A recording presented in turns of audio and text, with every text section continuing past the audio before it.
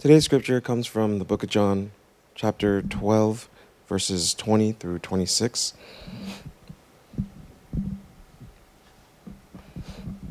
This is the word of God.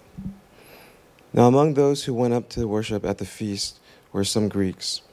So these came to Philip, who was from Bethsaida in Galilee, and asked him, "Sir, we wish to see Jesus."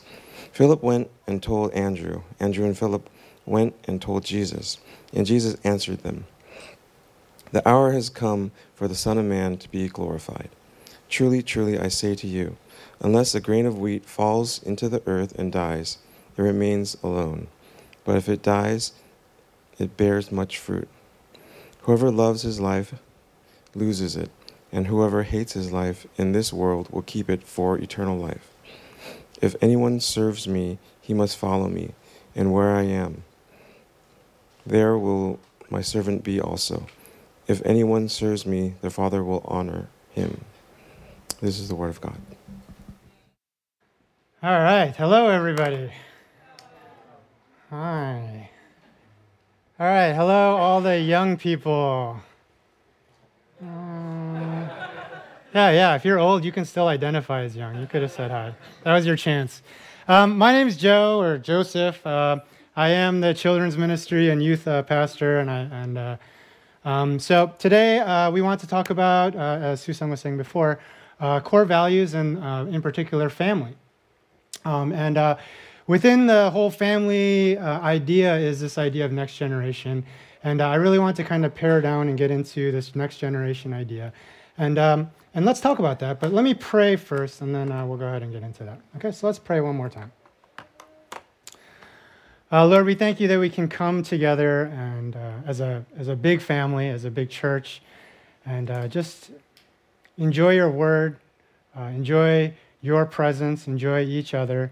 And Lord, as we kind of think about our core values, help us not to just, as Damon said, just look at them as something on our website or something on our wall, but something that's really in our heart that we live, an attitude that really springs forth life within us to go and do something for not ourselves, but for something that maybe we can't even imagine in the future, but the generations that are coming ahead of us. Lord, this is how you lived, looking forward, and help our eyes to always look forward as yours did. So as we go into your word, be with us, and we ask this in Jesus' name. Amen. Okay, so as I was saying, next generation. Okay, next generation is a very forward-thinking idea, and of course, it's important to think of the future. But when I think about next gen, and I think often when I say this word next gen, the first thing that comes to our mind is like children, right? Children, you look around the room, give high five to a child. High five, child. Someone that looks young, high fives, okay? So usually we think about them, and rightly we should, because you guys, you little guys, and you smaller people, you younger people are our next gen. You're our next generation, okay? But I don't want to just limit it to that, okay? Because I think we can think more broadly. And when we think about next gen, we can also think about anyone coming after us, okay? Anyone coming after us, okay? So whether that is, okay, this morning, or not this morning, this afternoon, early this afternoon, okay? I saw Sunho, and he was walking around, he was sitting, he looked a little lost, and he's like, "This is my first time being an usher today." So I was like, "You know who's a good usher? Joshua." All right, Joshua, he's done it many times. So I was like, "Joshua, why don't you teach him everything that you know about ushering?" Joshua was like, "Okay, come over here. I'll show you how to fold these bulletins." Okay, so Joshua was ministering to his next generation of future ushers and welcoming committee. Okay, so it's not necessarily like, enclosed by age only. It has to be someone younger than you. It has to be someone, 10 years apart from you. No, it can be anyone that is coming behind you, whether that is welcoming committee, whether that is, maybe you're a newer person in the church, right? You've only been here for a few months. Someone else walks in the door. Hey, there's your next generation, right? That's a ministry opportunity. Okay, maybe you're a part of the praise team, and someone new comes on and they're joining. Right? Maybe they're older than you, maybe they're the same age, but that doesn't matter. That's a next generation opportunity.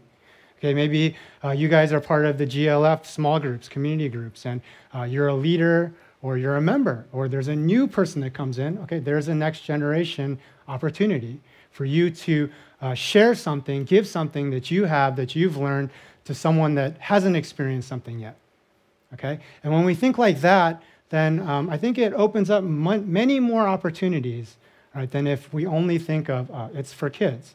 Like, I'm not a good, children's teacher. I'm terrible with kids, so this has nothing to do with me. Or I'm not a parent, I'm single. Like, this has nothing to do with me, right? It has everything to do with you, right? Because the church is a family. And when we look at the church as a family, right, all of a sudden, right, we got to think of how we can raise each other up, right, with whatever God has given us, whatever experiences, and spread that out amongst all of us, okay? So when we think about next generation ministry in the church, okay, this can't be just like a regular kind of part of the church, like this is just a regular thing that we do in the church, but our church needs to be kind of like obsessed with this idea, right? We need to be obsessed with this idea. And this is a good time to kind of be thinking about this, okay? I know we've done these kind of like church value things in the past, right? But as a new church plant, if you're a new here, we are a relatively new church plant, okay? We are very much figuring out what our identity is, okay? Like if you say, what is Revive Church good at? And you ask me, I would still be like, I don't know. All right, we've only been here for like less than a year, and we're still, or like about a year, and we're figuring these things out, right? Which means this is the time where we need to aggressively try like whatever, okay? Like, oh, let's, Trinity Church is giving us so many ministry opportunities, whether it's Stay and Play or the Hope Store or doing, the praise night together. We need to aggressively try these different things because we're learning, we're exploring, and it's like we're like going off to college and just exploring who we are and figuring out, who are we going to be as an adult? Who are we going to be as a new church? Right? So we got to go try things and don't just sit there and wait for something to happen, right? But we got to constantly, be uncomfortable and, use our time and sacrifice our time to explore who does God want this church to be? What does he want our ministry focus to be? Okay?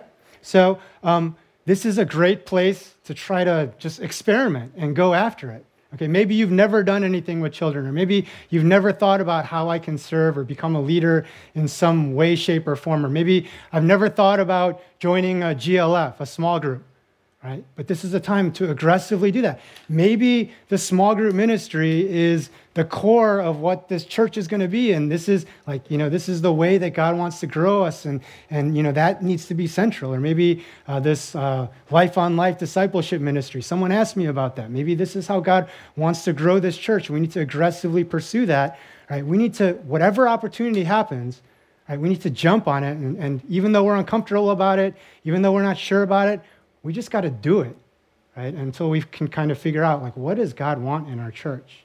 Right? And what does God want us to be a part of? Okay, so again, we need to be obsessed with next generation, right? This idea, right? Because if you think about it, right, a lot of you guys are professionals. Every business, every company is obsessed with what the next generation of their company is going to be. Right, just last week, if you're kind of like a tech person, you know that there was a big conference called CES, right, which some of our members went to. Okay, and if you know anything about CES, right, what is every single company there doing? They're pitching their new ideas and their new products and their new things, right? Because they want to be known for like not just what they are. Okay, Apple is never satisfied with just like iPhone 10, iPhone 11. Right? They're not just going to sit on that. They need to work on 12, 13, 14, and 15. Okay, and if a company ever stops thinking forward to what their next generation product is, that company is going to die very soon. Okay, they're not going to survive very long. Okay, and that has to be the same kind of attitude that we have in our church. Okay, we always have to think about what is the next generation of our church going to be.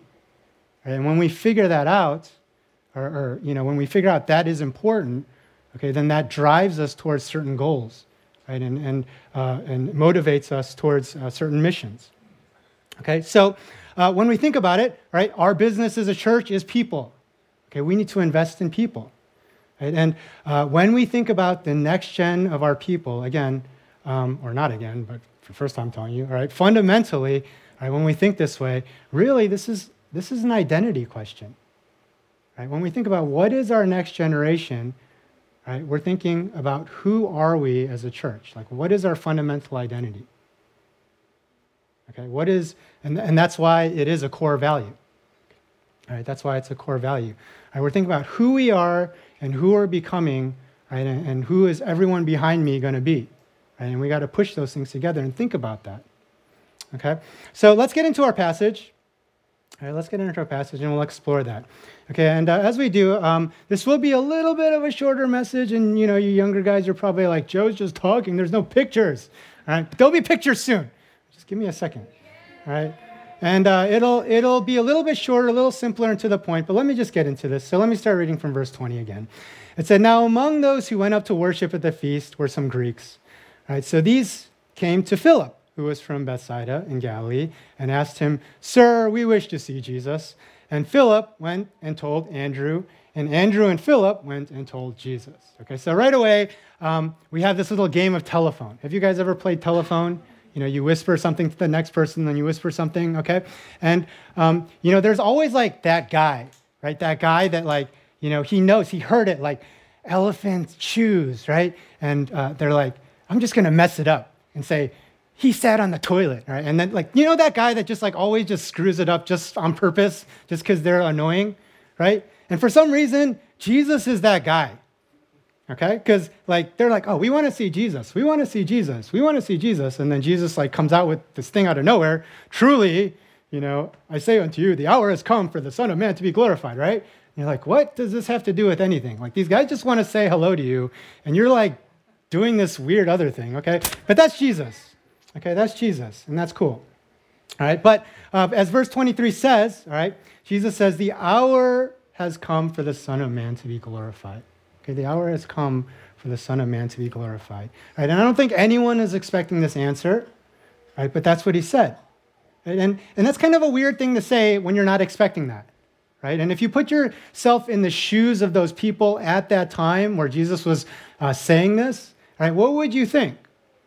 All right, so for example, if Joseph, our worship leader, not me, Joseph, okay, our worship leader, he gets up here and it's closing praise time and he says, all right, now is the time for me to be glorified. What would you think? Man, that arrogance, that annoying.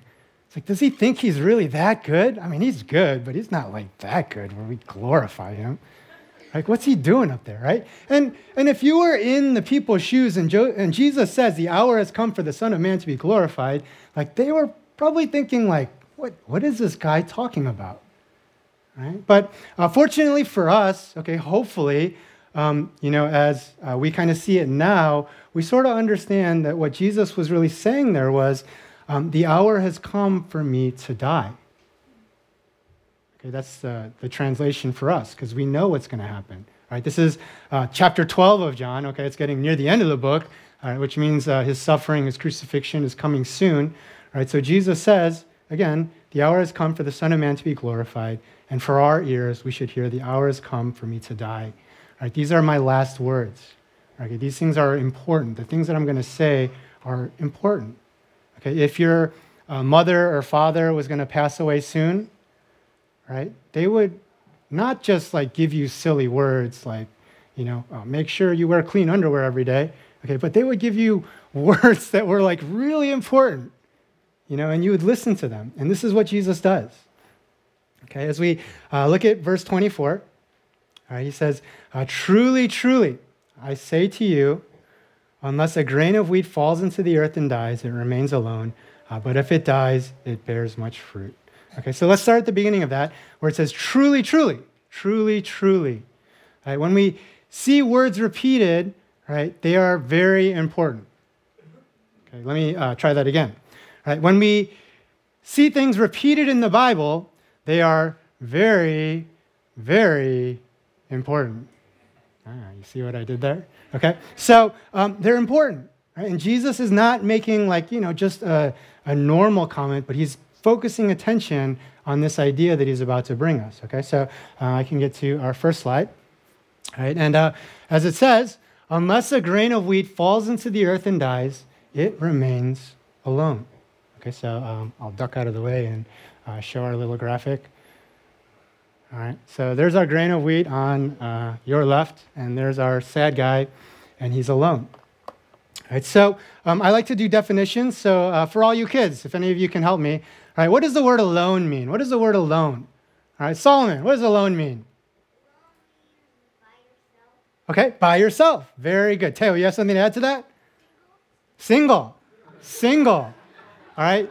Teo, you don't know it, but you just hurt the feelings of a lot of people in this room. Single. All right. But you reached into the depths and you've really brought them into this message. That's good. Okay. So single, by yourself. Okay, one more. Joshua. Okay, without anyone else. Okay, without anyone. Very good. Okay. When you are single, all right, just like these guys are saying, you're separated, you're single, you're alone, you're by yourself, you're isolated, right? And is that, I mean, sometimes that's a good feeling. Sometimes that's what you want, okay? Sometimes, we have introverts in the room and they can only take so much of people and they need to get away and then they feel really good. But the way it's being used in this passage in context, right, when we see the word alone, right, it's a negative, right? It's a negative, right? It's alone, right? But it doesn't mean just alone, okay? Let me read part of verse 25, the first half, because it kind of parallels it and gives us a little bit more insight to it. It says, whoever loves his life loses it. Okay, whoever loves his life loses it. So unless a grain of wheat falls into the earth and dies, it remains alone, right? And whoever loves his life loses it. All right, so what more is it saying? All right, what more can we add to this definition in context for alone? Okay, and I'll add this. Right, it means more. Okay, and part of what the more meaning is it's not fulfilling its purpose. Okay, part of being alone is it's not fulfilling its purpose. It's refusing its identity. Right, it's being selfish. It's only thinking about itself. Okay, so when we have this seed over here, and it wants to remain alone, all right, what Jesus is telling us is this seed doesn't want to go in the ground and die. It wants to remain a seed. Right? It loves itself. I love being a seed. I don't want to be anything else, so I'm not going to go in the ground and die. Right? I don't want to do that. It's being selfish. It's not accepting what it is. Okay, it's not accepting what it is as its creation. Right? Which is interesting. Okay, which is interesting. Let me ask this question. It's not for us to answer. It's just kind of just to think about. Why are we selfish? Why are we selfish? Have you ever thought about that? Why are people selfish? Like, there's so many like weird sins or weird negative things that people do, but it's strange because we know it's something that we shouldn't do, but it still plagues us in humanity. Like, there's people that are always selfish. It's weird, right? You think about it? Like, why are people selfish when we know it's not a good thing? Why? Right? No one teaches us how to be selfish. No one needs to teach us. All you parents know that, right? No one needs to teach your kids how to be selfish. You just know that when they start growing up, they become selfish. Right? There's this dreaded moment in all your lives, okay, everyone's life, right, for your parents, right? And there's a couple words that your parents, all the parents in the room, they hate, right? And one of those happens to be this word, mine. Okay? Kids, what happens when you say mine? Your parents go like, no, share with your brother, share with your sister, share with your friend, right? Do your parents do that? And for us older people, we remember that, right? It's one of those weird things that no matter who it is that I've ever met in my entire life, every single time a little kid says mine, the parent never fails to stop whatever they're doing, like this is the most important thing in the entire world, and stops, sits their kids down and says, no, you have to share. No, you have to share. Okay, when they get a toy, mine. No, share. Okay, it always happens. It always happens. I bet you throughout the entire history of the world, unless you grew up as like a supreme ruler, like you were taught to share. Right? So it's weird. Like, why is it such a struggle? Right? And for the first 12, 15 years of your life, your parents are like adamant about teaching you about sharing and not being selfish, right? But for some reason, Like if you were to draw like a chart, you see like the need for not being selfish or thinking about others kind of like starts to decline and disappear, right? And all of a sudden when we become adults, it's not as important not to share.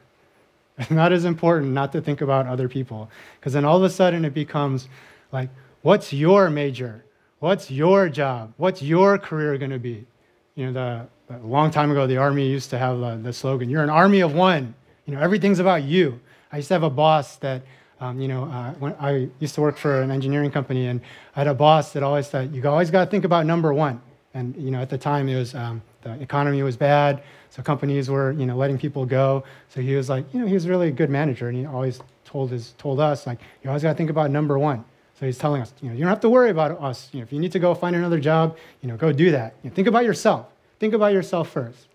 Okay, which is not what parents ever teach kids, right? The parents, you never hear from a parent's mouth. You got to think about yourself first.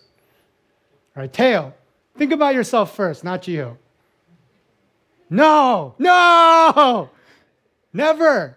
But as adults, we do it all the time. All right, sorry, kids. We're sinners. All right, we're sinners. Right, it's weird. It's very weird. Right, my career, my time, my money, my life. Whatever else you want to add in front of my fill in the blank. Right? I think we need some older people stepping into our lives and telling us, no. Right? You need to share. You need to share your life. You need to share what God's given you. You need to share your career. You need to share your time. You need to share your abilities. Okay? It's not just yours. Okay? It's not just yours. But here we have it. All right? God's accusing people, people like me. Unless a grain of wheat falls into the earth and dies, it remains alone. Okay, so let me keep going. All right, but if it dies, it bears much fruit. Okay, so here's our lonely guy, and seed goes in the grounds. All right, much fruits. All right, and some of you smart ones are like, wasn't that a grain of wheat? How did an apple tree? All right, it's just a picture. It's just for illustration purposes. All right, but if a fruit dies, all right, my young people, what's a fruit? Tell me what a fruit is. Christopher, what's a fruit? Okay, it's something that we eat. All right, what else is a fruit? Teo.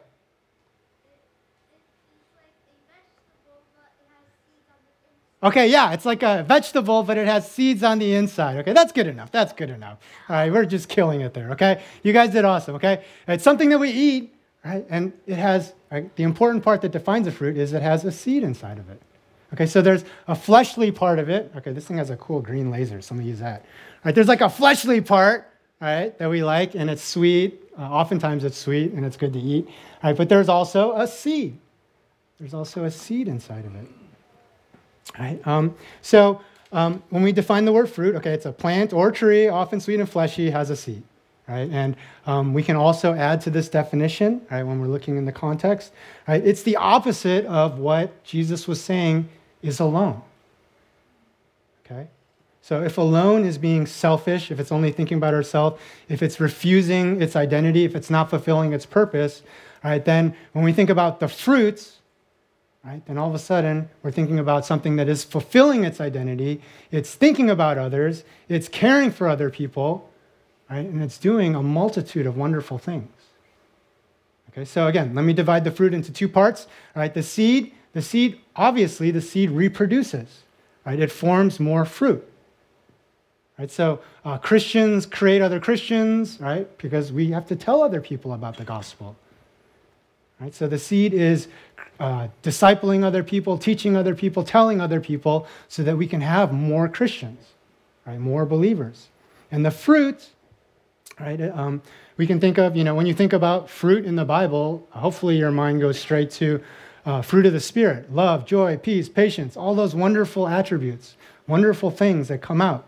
Okay, so when people are dying, right, they're not being selfish, they're thinking about other people, right, they're refusing just being alone and just thinking about themselves, right, then the world becomes a better place too. Okay? We have better relationships because we're loving each other. We're seeing this fruit. We're having more joy more kindness spreading around, more self-control. Okay, and that's good, right? No, yes, yes, yeah, that's good, that's good. Right? If a fruit dies, it bears much fruit. Much fruit. Yeah, uh-oh. Right? All right, so let's talk about this word die. Okay, I'll define this for us because it's so simple. All right, when we die, we stop living. Right, when we die, we stop living. All right, but all right, this is one of those in children's ministry where we stop and we're like, the Bible is not telling us all to kill ourselves. Do not kill yourself. All right, just to make sure, because kids, they just take things. But so, we're not killing ourselves, okay? Not necessarily. Sometimes God does call us to go to the extreme and to the end and die for people, okay? But normatively, right, the idea is to put someone else ahead of your own will. Okay, when we're dying for others, we're putting other people before our own will, before our own desires, right? A lot of times we're doing things that we don't want or like to do, right? And sometimes it's simply just being a fool for other people, right? We're making ourselves a fool for other people, right? And of course, the person saying this is all Jesus, right? So the direct interpretation of this is Jesus dying for us, Jesus being a fool for us, Jesus doing things that he doesn't want to do. If there's any way this cup can be taken from me, but not my will be done, your will, as Jesus was saying in the Garden of Gethsemane. All right, Jesus is the one thinking about other people ahead of his own. Right? And the weird thing about it is Jesus is probably the only person in the entire universe that deserves to be alone. Right? He deserves to, spend time with them. He doesn't need to serve other people because all the people are his creation. Like, how is the creation going to say, I demand you to be with me? Right? So it's weird.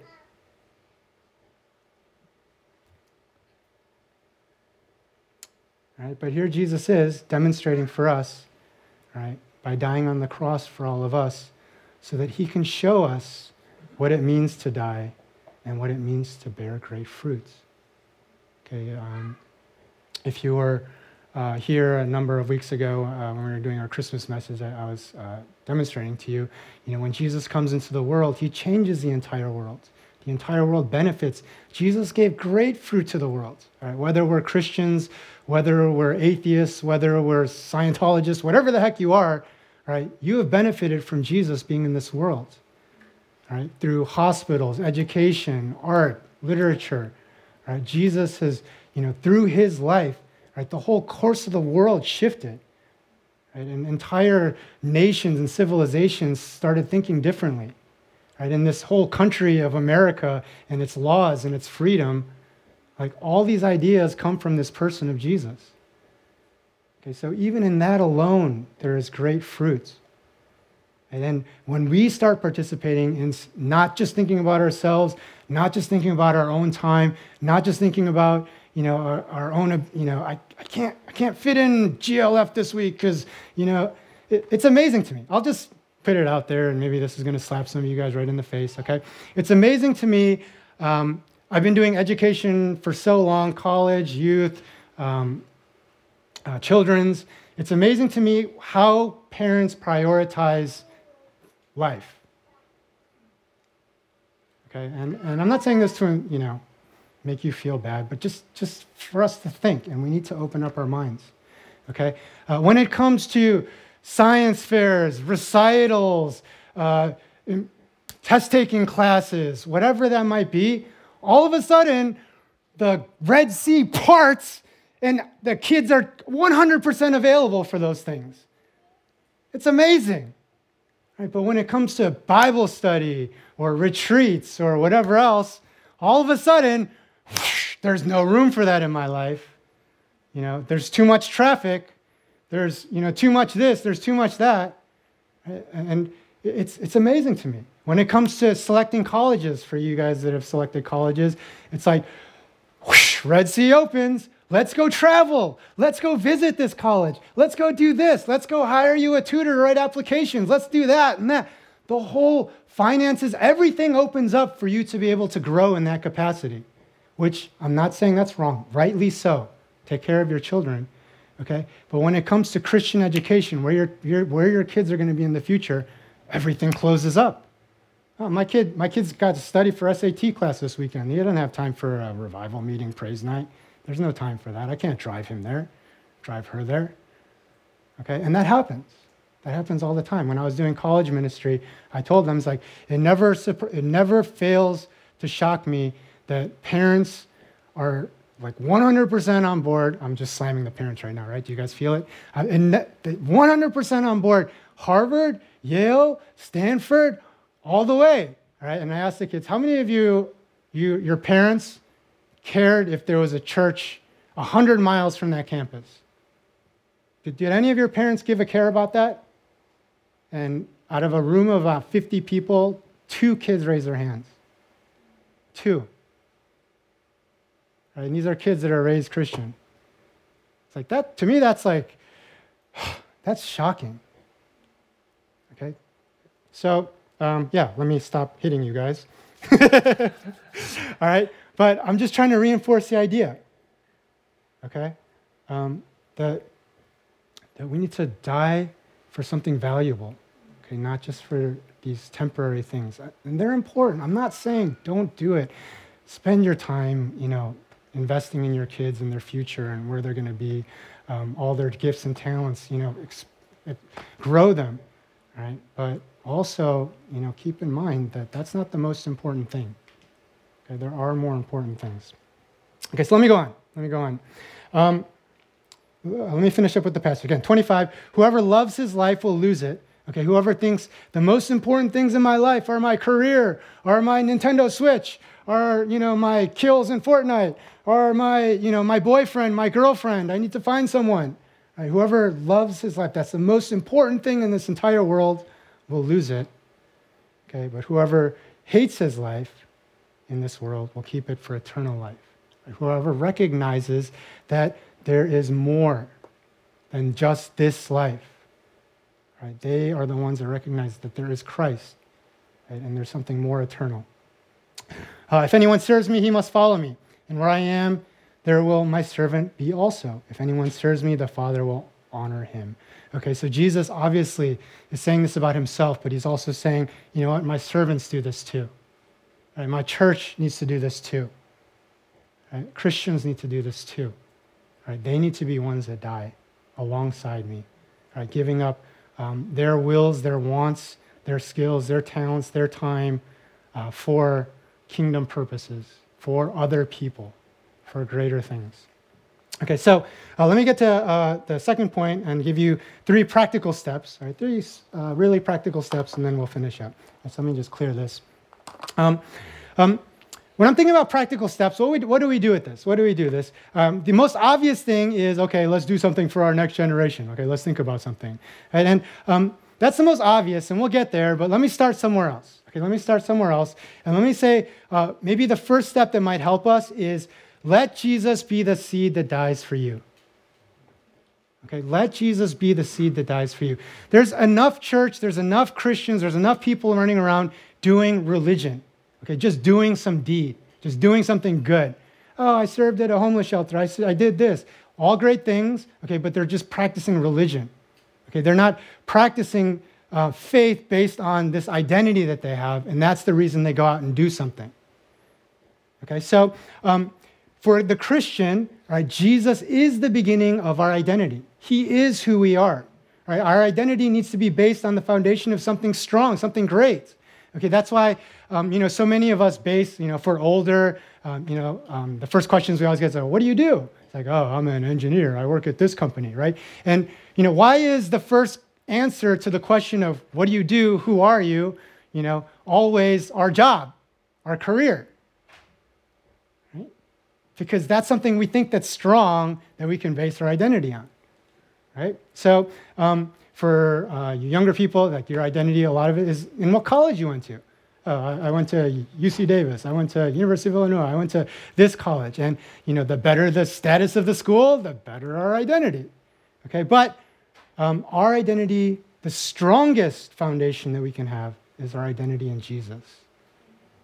Okay, and we need to let that be our identity, right? So we need to let Jesus be the seed that dies for us. We need to think about that. We need to meditate on it. We need to ponder. We need to wake up, putting it in our mind. Jesus is the seed that died for me. He loved me. Right? He gave it all for me. He sacrificed. Right? And that conditions our brain to start thinking about how we respond, how we act. Okay, so out of that foundation, that's where we love other people. That's where we're kind to other people. That's where we serve other people. Because if we serve and love and are kind to other people out of our own strength, then we get tired and we fail. And that's where, we burn out. You hear those words in church. Because people are doing it out of their own strength. They're just doing religion. Right? But out of Christ, right, it brings in a whole new ballgame of energy and being. All right, let me just say it this way and I'll go on. Just to move quickly. All right, the greatest commandment, love the Lord your God with all your heart, soul, mind, strength. Right? And then what's the second? The second is like it, love your neighbor as yourself. Okay, is the greatest commandments, love your neighbor so that God will approve of you, or do religion so that God will love you. No. All right, we start with loving God, appreciating who God is, looking to God, looking up at God, right, before we can love other people, right? Because again, that's foundational, right? This is who I am in Christ. Right? Now that I know who I am, now that I know how God loves me, I can love other people the same way. And where I feel like I failed to have that energy, strength, ability, right, then I go back to God and I look deeper into who he is and how he loved me. And then I learn to love other people. Okay? So practical step 1, let Jesus be the seed that dies for you. Okay? Practical step 2. All right? Then do we start loving other people? No! All right? This is my opinion. Okay? No! All right? So you can do whatever you want with it. If it's my opinion, whatever. No? All right? Let me ask you to do this. Let people die for you. Let other people die for you too. Okay? We're always it's so easy to I went and did my good thing and now I can go. Right? But when it comes to letting other people love us, we're like, no, I don't need your help. I don't need your help. It's like, oh, can I help you with that? No, I don't need your help. I don't need you to serve me. Can you, how are you doing? It's like, how is life? It's like, nah, everything's great. I don't need you. Right? And we do that all the time. We're so prideful. We protect ourselves from other people. Okay? So we got to ask ourselves, are you putting yourself into positions, places where people have the opportunity to die for you, to invest in you, to give themselves to you? Right? Are you giving them time and space so they can serve you? Right? This is why it's weird, when we have these big churches and people can just show up to church, do their service, sing their song, get their message, and then just walk right out the door. Right? Because it's just about them.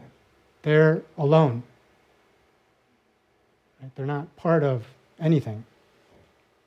All right? So let people die for you. Let Jesus die for you. Let other people die for you. Okay? And then, right, die for other people. Okay, die for other people. Okay, and let me put it this way. All right, so I thought of this, right? Die like you're fishing. Any of you guys like fishing? Fishing? Fishing? Some of you guys? Okay. And what I mean by that is when you go fishing, all right, you pack your bags. A lot of times you go out early in the morning, you drive out somewhere in the middle of nowhere, and then you sit there in front of some water and you go, zoof, right? And then you're just like, right? The reason people hate fishing is because you're not doing anything for hours, right? But fishing, that's the whole point. You don't do anything for hours, and then all of a sudden, for 30 seconds, what? And then you think you caught something, and then it's just some seaweed, right? But then for another hour, and then for 2 minutes, you finally catch something, and it's exciting, and something happens, and something's going on. Okay, but what do you have to do to get that 1 to 2 minutes of pleasure? You have to wake up early in the morning, drive out into the middle of nowhere, and sit somewhere for hours at a time, right? Doing the same thing over and over again until something happens.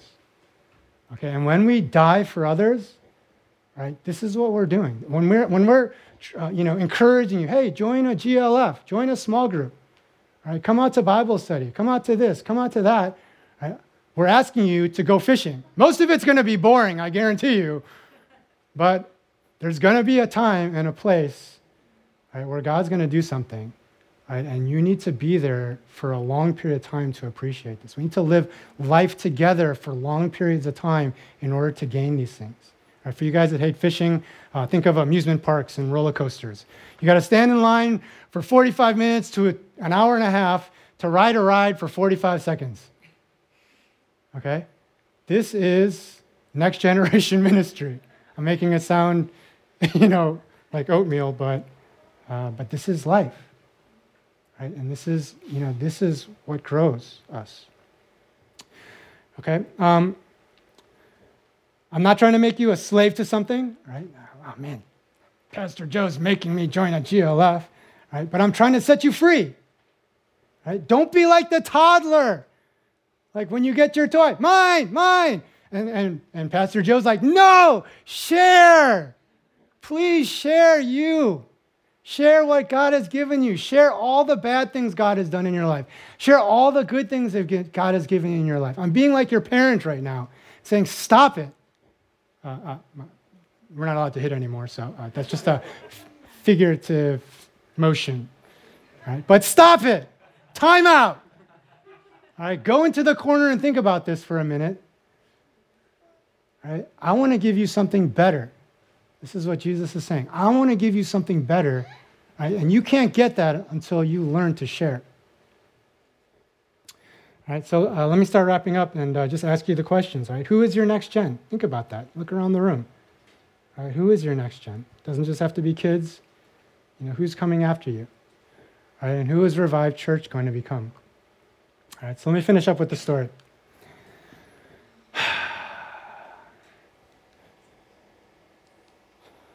All right, once upon a time,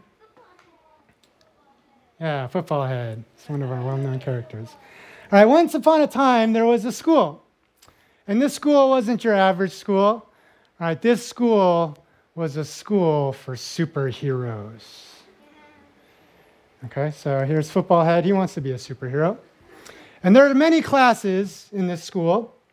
All right, the first class that you have to go through to attend this school and become a superhero one day is the superpower class. Okay, and this is where you learn about your superpowers, or you get your superpowers, and you explore your superpowers, whether it's X-ray vision, or flying through the sky, or being strong, or shooting lasers out your eyes. You got to learn how to use it, so you got to go through superpower class. All right, the second class we got to learn about is the enemies class. Right? Every superhero needs to learn how to defeat their enemies, what the different types of enemies there are. Okay, and we learn their weaknesses. We learn how to defeat them. All right, the third class, this might be fun for some of you, combat training. Combat training. All right, there's a fist pump in the back. All right, we got to learn to fight, use our weapons, use our abilities. All right, learn how to karate chop people, bad guys.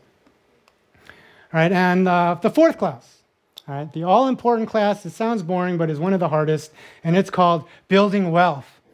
Right? And you're like, this is an odd class, but every superhero needs gadgets, right? And gadgets aren't free. Right? Have you noticed that most of the superheroes are filthy rich? Right? Because you can't be a superhero and be poor. It doesn't work like that. Right? You need fancy cars and invisible jet planes and all these things that you throw and masks and that cost money. So you got to learn how to develop this wealth so that you can be filthy rich and that you can buy gadgets. All right. By this time, most of the students, like Football Head, want to graduate. When are we going to graduate? When are we going to, learn and go out there and fight the enemies and beat people up and show off all our cool skills and our money and our gear? When can we do that? All right. But The principal of this school always says, there's one more class that everyone needs to go to. Right? And this is the most important class for anyone to become a superhero. Okay, the teacher always said, there's superheroes with great abilities, and they're so strong, and they can lift up mountains and throw them into the ocean.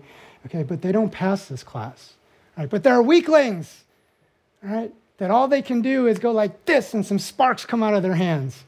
Right? What's that Marvel character's name? Jubilee or something? Just goes, nothing happens. Okay, but they pass this class, and they are great superheroes. Right? In this final class is learning to die. Okay, learning to die. Okay, and in this class, you learn to lose everything that you've gotten in life, in these classes, all the abilities that you have. You need to learn to lose those things for other people. Okay? When we really think about it, at the core of what a superhero is, whether it's Batman, Robin, Iron Man, whatever it is, the core of what a superhero is someone that's willing to give their life for other people. That's what makes a superhero a superhero. And that's why Iron Man was annoying until many movies later, until he learned to sacrifice himself and become a true hero. Okay? And this is what Christ is teaching us. Okay? Christ is teaching us how to be superheroes with the abilities, the money, the wealth, the knowledge, the privilege that he's given to so many of us to speak into each other's lives. And that never happens until we learn to die for each other, just as Christ died for us. Right? And through that, again, we get the benefit of more Christians, we get a better world, we get a better church, we get better relationships, we get better life when we learn to stop thinking about ourselves. Right? Stop saying mine. Right? The church reminds me of Finding Nemo and all those seagulls, and they're all going, mine, mine, mine. Okay? Stop doing that and look to Christ. Let him die for you. Let other people die for you. And let's die for other people. Okay, let's pray together.